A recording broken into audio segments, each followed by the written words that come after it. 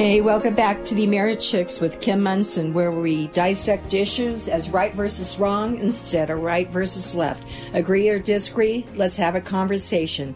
On the line with me is my friend Christie Whaley. Welcome. Hi, Kim. Boy, I hope I can read this, what I had planned to read, without cracking up. It's hard to do, especially after listening to your wonderful beginning to your program today. I've got my flag out, and anyway, it is a solemn day, and you and I were both at Normandy and the American cemetery where all those graves are of our fallen soldiers, and it really is something to contemplate, and oh my goodness, my voice is shaky, contemplate solemnly. You know, I was at Normandy with Frank DeVita, who we were just talking about, at the cemetery, and I was walking with him through the cemetery, and we said, Frank, you're such a hero, and he said, I'm not a hero. These guys laying here, they are the heroes. And Christy, you and I are in Liberty Toastmasters together, and we're always working to improve our communication skills. And the other day at Liberty Toastmasters, you had shared something, and I thought this would be beautiful for you to do this. And good luck trying to get through it. Okay. Okay. Thank you, Kim.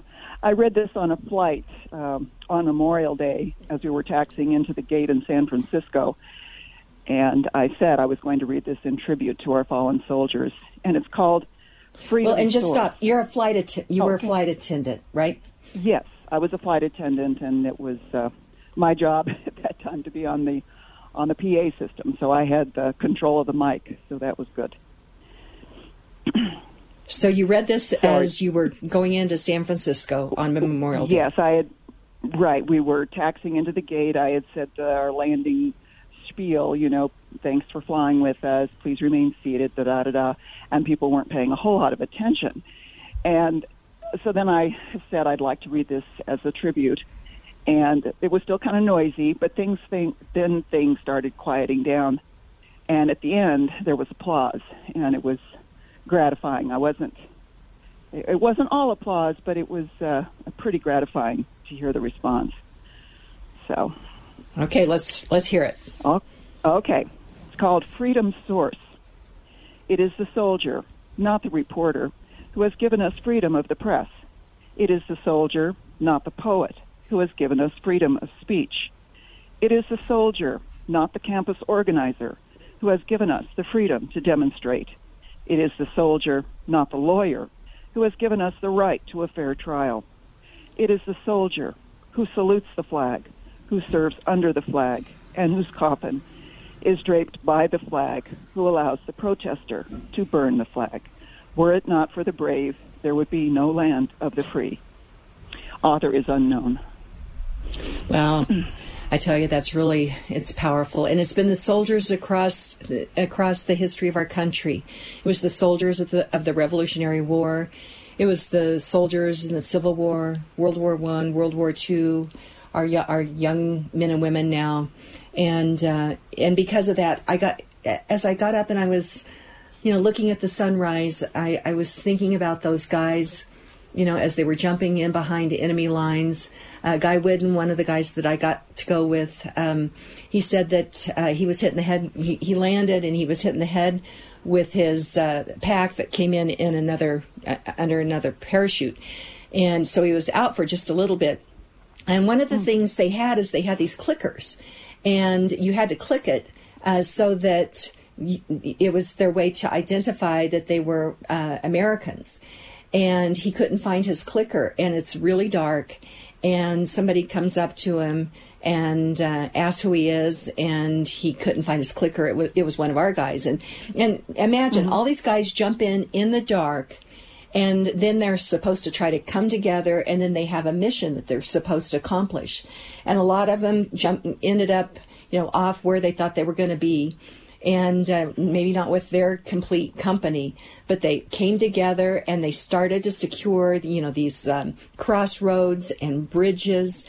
So anyway, Guy said, though, that another American came up and asked him to identify himself, and he couldn't find his clicker. And so finally he's like, I'm from, and gave his hometown, and I used to date this beautiful redhead girl. And the guy goes, oh, you must be an American. So anyway, they got together and they went on. And these guys are in their 90s. But as I look at the pictures of them back, I mean, they were, they had trained, they were in shape. It was absolutely amazing. Well, it really still was, there? Kim, and that would be thrilling to recognize another Yank and know that, okay, this is one of the good guys. Well, and did you see? Let's see. I was with these D-Day veterans, in 2016, and Christie, it is amazing. They are revered in Normandy, and one of the things that was really great with our group is people wanted to invite them to their home to say thank you. And in fact, we ended up, this was, I think, off of Utah Beach. It was a family that they were from Belgium, but they had a summer home in Normandy. And let's see, the grandmother had been a little girl. She had been 2 years old. They were Jewish. And when she was 2 years old was when the Nazis moved into Belgium, I think. I'm trying to get the story right, but it's close. And so what happened, a number of Catholic families took these little children because the parents were taken off to concentration camps. And both her father and mother were taken to a concentration camp. So all of a sudden you have all these families that are saying these are our children. And so a Catholic family had taken her in, and her father did not make it back from the concentration camp, but her mother did. And the story is absolutely amazing. And Christie, you know what? I'll let you go ahead and go because was there anything else you wanted to say, and then I'll finish this story. Oh, it was just that I agree with you, Kim. I was just so impressed with the French people out in the countryside, especially, that still revere the Americans. And I mean, we liberated them, and they were so grateful, even though they went through some incredible hardships themselves. And yeah, at that little town near the bridge, the first bridge that was taken, they have Jeeps rolling through. I mean, I was there on D-Day like you were, and not 73 years later or something, but yeah, the town is in American GI uniforms, Jeeps, tanks. There's parades. 73 years later or whatever it was, that is still going on, and the children are raised knowing this. They know this history because it was so crucial to their survival. Absolutely. So it's just kind of sad that we don't have that in our country. Well, we need to work on that. That's our battle. So, Christie, Whaley, thank you so much for sharing that.